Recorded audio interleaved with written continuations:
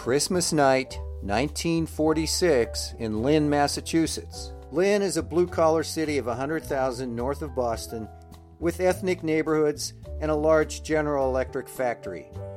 If you're a kid in Lynn, Massachusetts, you are glued to a radio broadcast. It's a football game from the Orange Bowl in Miami, Florida.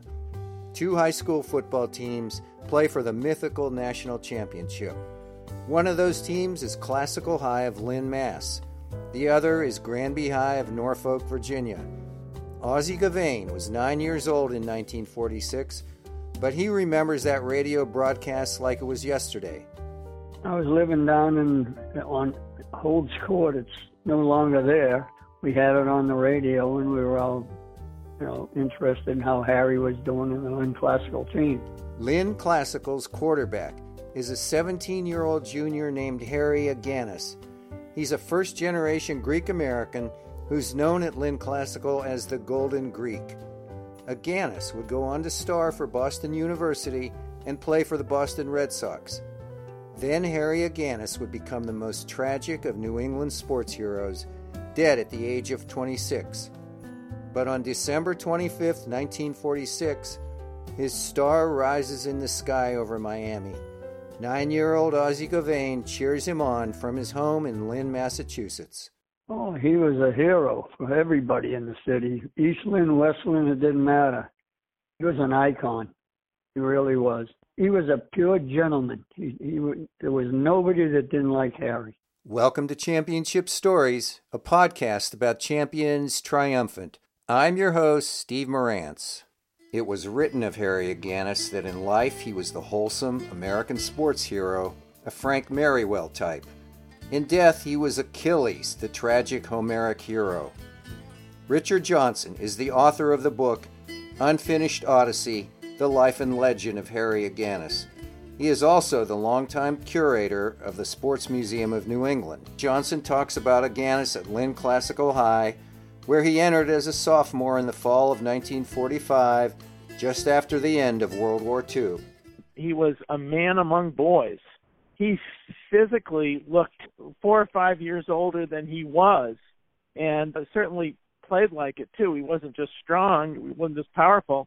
He was skilled. He was a beautiful athlete to watch. And as a sophomore, he was a running back and sort of an all-purpose player in the backfield. He was not yet anointed to be quarterback of the team yet by head coach Bill Joyce, and he was anointed a quarterback of the team prior to his junior year, and he worked all summer honing his skills as a quarterback. He basically was still playing youth baseball, but he spent an inordinate amount of time on the playgrounds of Lynn, honing his skill, honing his throwing skills as a quarterback. And of course, as a football player, he was a triple threat. He's a left-handed quarterback, a punter, and a defensive back.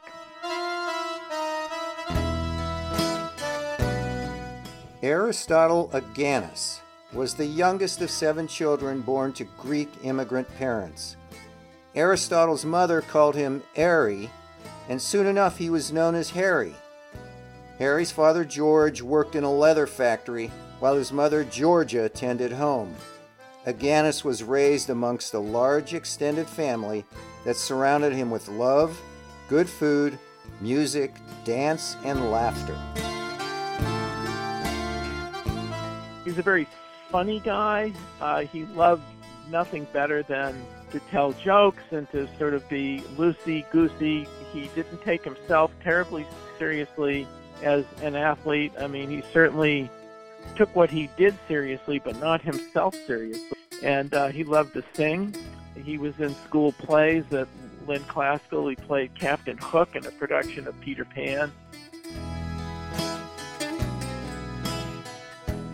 Aganis led Lynn Classical to a record of 11-0-1 in 1946, with the tie coming against arch-rival Lynn English.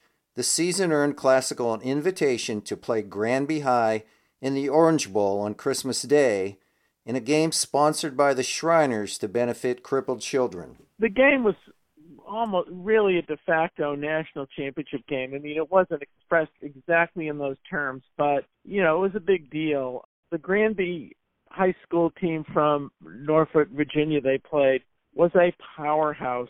They were heavily favored.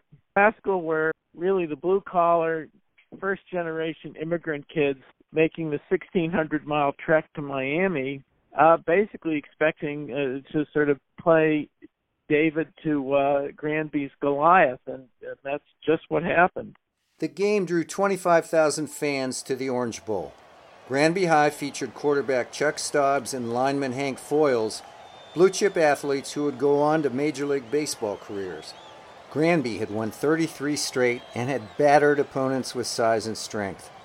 With Agganis at quarterback, Classical relied upon speed and mobility. Classical's lineup had George Bullard, Dave Warden, and George Pike in the backfield. Up front were Nils Strom, Harold Potter, Captain Dick Crombie, Chipper Chiporis, Ray McClory, Bob Anderson, and Vic Pujo. Early in the first quarter, Agganis' left hand, his throwing hand, was badly injured. He couldn't grip the ball, and Granby intercepted his second pass to set up a touchdown. Classical came back with an 87-yard drive in the second quarter to knot the score at 7. Just before halftime, Granby scored again for a 14-7 lead. Classical drove 55 yards in the third quarter to even the score at 14. In the fourth quarter, Classical had the ball at the Granby 20. Granby guessed that Agganis would not throw with his injured hand, but Agganis drilled a bullet to Jimmy Varzakis at the 3, and Varzakis went into the end zone untouched. 21-14. Final score. The game was brutal. Classical was penalized for roughing the kicker and unnecessary roughness, while it held Granby to 66 yards.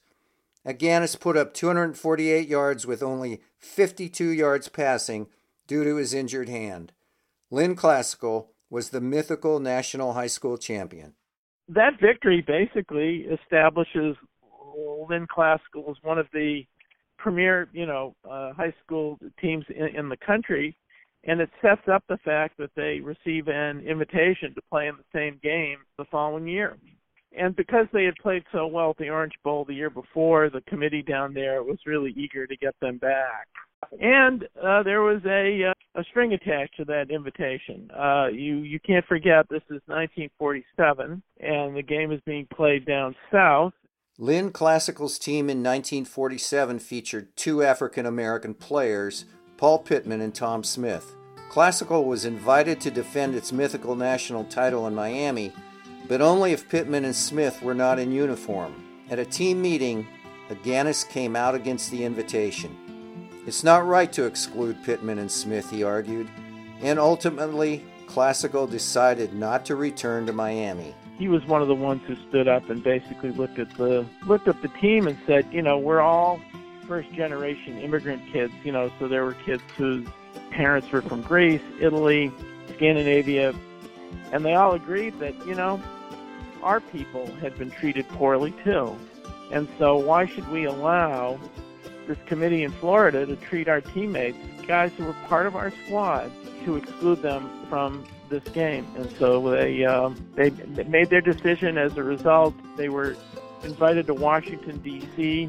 by a group of congressmen from the state of Massachusetts to basically be given a tour of the Capitol. They were treated like the young heroes they should have been treated like at that time for having done the right thing.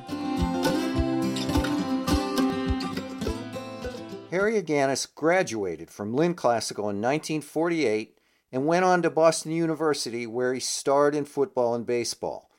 He served a year in the Marines before graduating from BU in 1953.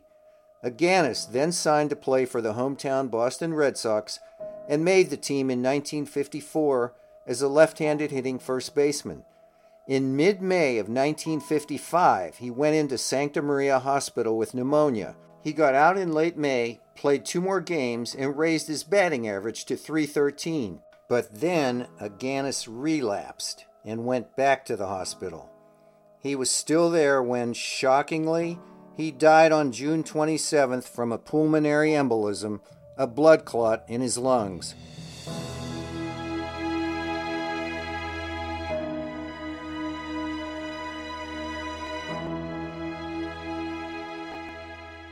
Ozzie Gavain was 17 years old when Agganis passed away. I remember when I was working with my uncle and building an addition onto Sanders Pharmacy down on Lewis Street. And it was around lunchtime, and one of the guys I was working with, he came back and he asked me, he said, "You know Harry Aganis?" I said, "Yeah." He said, "He just died." I almost passed out. I said, "What?" He said, "A tremendous athlete. How could he just die?" I knew he was in the hospital and he had pneumonia. That's all we knew. It was a shock. I'll never forget. It's like remembering where you were when, John Lennon got shot, or Kennedy, or the Twin Towers. That's what I remember. The reaction of the public was, you talk to people of a certain age, and they recall hearing about Harry Aganis' death in June of 1955 with the same gravity and sorrow that they remember hearing about John F. Kennedy being slain. And basically the sentiment was, gosh, if Harry Aganis could die at this age, and any of us could die. So it was a stark reminder of our universal mortality, certainly, and the crowd that lined the route from the funeral in Lynn to the graveyard was over 30,000 strong. I mean, there were kids lined up, Little League kids lined up in their baseball uniforms, policemen with their hats off. I mean, it was a big deal. It was basically like a state funeral in many ways.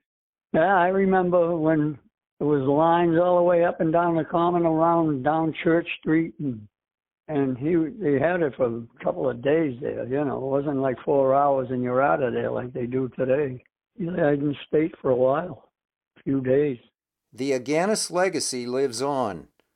Boston University's multi-purpose arena is called Aganis Arena, and a statue of Aganis stands outside, while another statue is displayed at the Boston Sports Museum downtown. The Aganis Foundation has awarded more than $1 million in college scholarships and sponsors Aganis All-Star Games in several sports. At Lynn Classical High, Aganis is memorialized with a display of trophies, photos, and articles.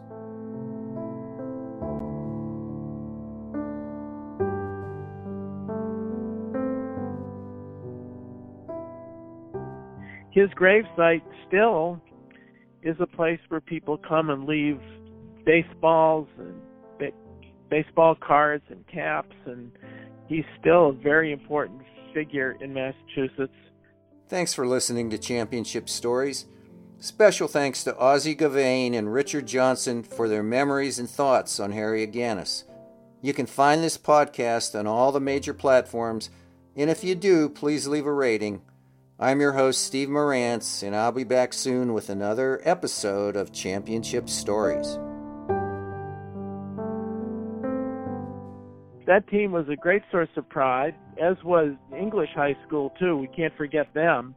But classical was really the cream of the crop, and so it became a community gathering place, a watering hole for the city of Lynn, and a source of great pride.